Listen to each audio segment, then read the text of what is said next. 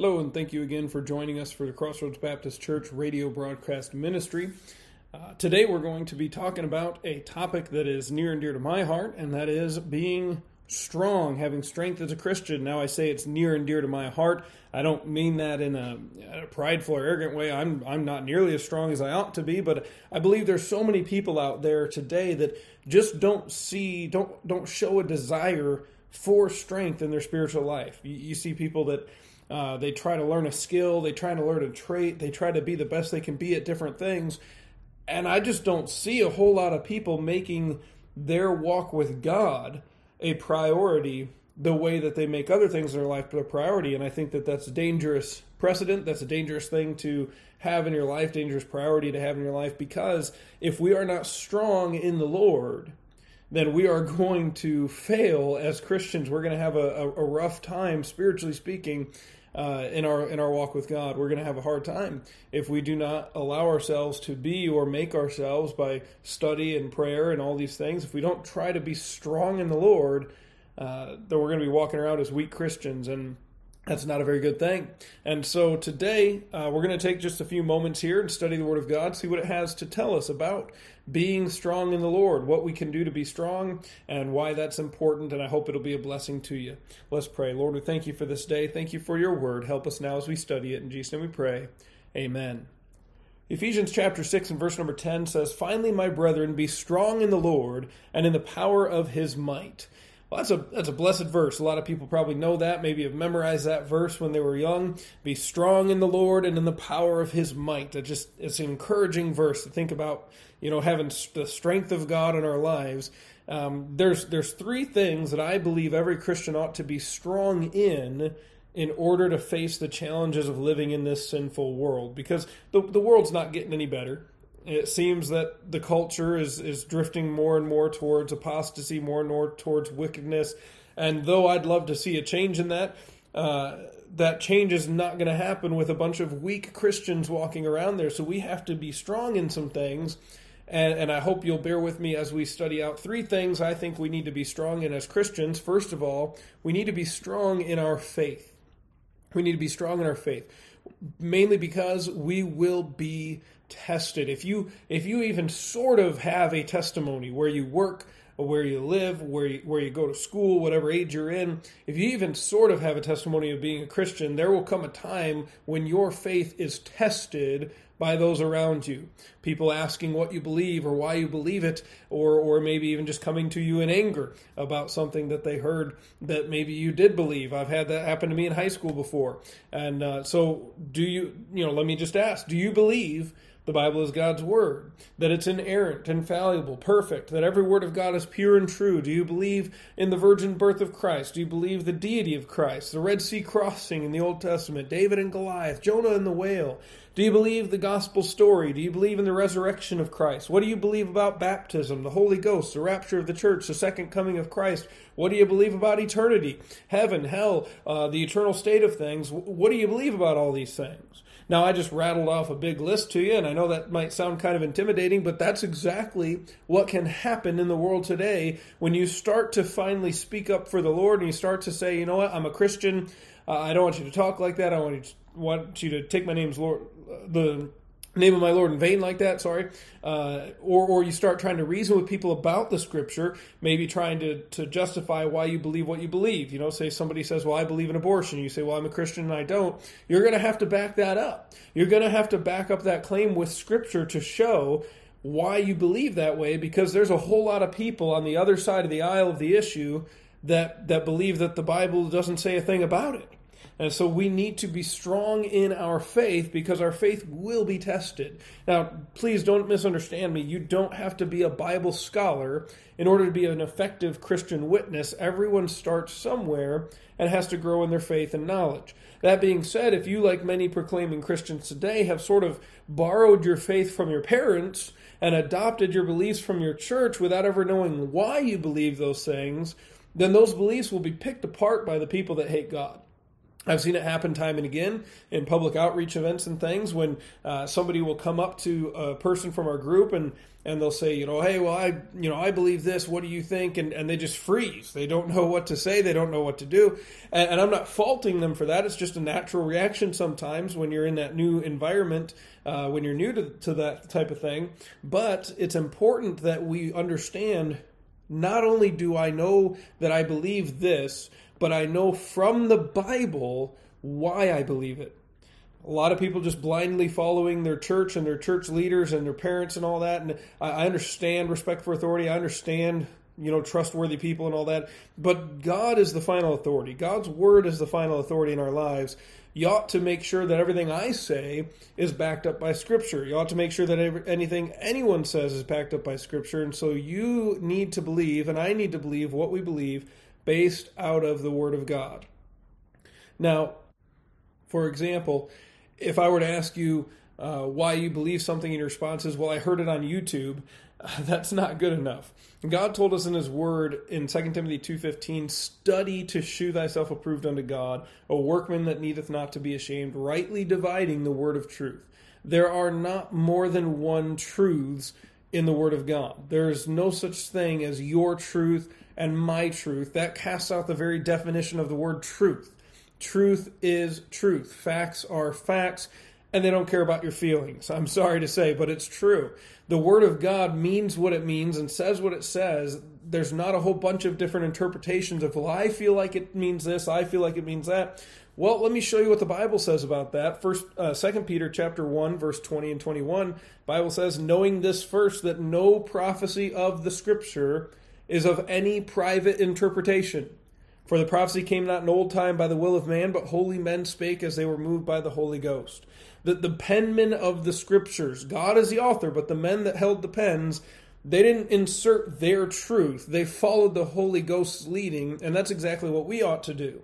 Now, you can teach 100 different lessons out of one passage, but there is not more than one different truth. There aren't contradictory truths in the Word of God. By the time I got to a secular college, I had taught Bible studies in my public school. I had been through a semester of Bible college. I was the youth pastor of my church. And even through all that, I still had to look people in the eyes sometime and say, you know what? I don't know. I don't have an answer for you. I don't have a verse for you. Let me look into it and get back with you. I had standoffs with teachers in high school, professors in college, employers, coworkers, neighbors. If you stand strong in your faith, you will eventually meet opposition. And if you're going to stand there and say abortion is wrong, study the Bible and find out why. Jeremiah chapter 1, that baby in the womb is already a human by God's standards, already a living soul. Drinking is a sin. I won't do it. Well, you better study the Bible and find out why. Proverbs chapter 20 and verse number 1 is one of hundreds of verses that you could go to about that. Fornication is wicked. I'm going to stay pure until marriage. Why? Well, 1 Corinthians chapter 6 talks about that. The Bible tells us that fornication is a sin against our own bodies, not just against God. And so we need to, if we're going to have a stand, if we're going to make a stand, which we should, if we ever want to see revival in our land, if we ever want to see God move in such a way as has happened in the past, we need to stand up and be Christians again. We need to stand up and not be afraid. We need to be strong in the Lord. And when we start doing that, our faith will be tested. Your beliefs will be tested. If you don't know something, pull out that Bible. The answer is there. Your King James Bible isn't like school textbooks that are often rewritten when new findings prove old teachings false, or when culture and public opinion shifts. God's Word is true from cover to cover, and it will never change, nor should it. For your walk with God to survive in this world, you must be strong in your faith. You must also believe God and His Word above all else, and know why. I think the second thing we need to be strong in as Christians is in our witness. We're going to be watched. If people know that you're a Christian, they're going to watch you and see how you behave, and you may be the only example of Christ to someone. Will they see Christ in your actions? Will they see Christ in your convictions? Where you will go, where you won't go, what you will do, what you won't do. The term Christian means Christ-like one.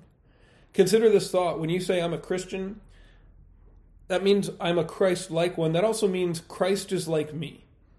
You're essentially saying Christ is like me. Look at me. This is what Christ is like, because I am a Christ-like one.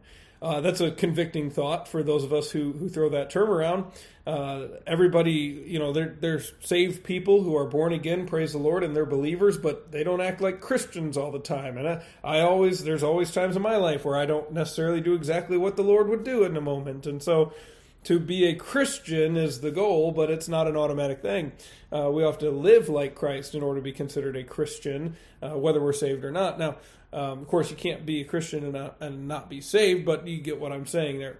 1 Thessalonians chapter number 2, at verse number 11, the Bible says, "As ye know how we exhorted and comforted and charged every one of you, as a father doth his children, that ye would walk worthy of God, who hath called you unto his kingdom and glory." We need to be strong in our witness, in our testimony.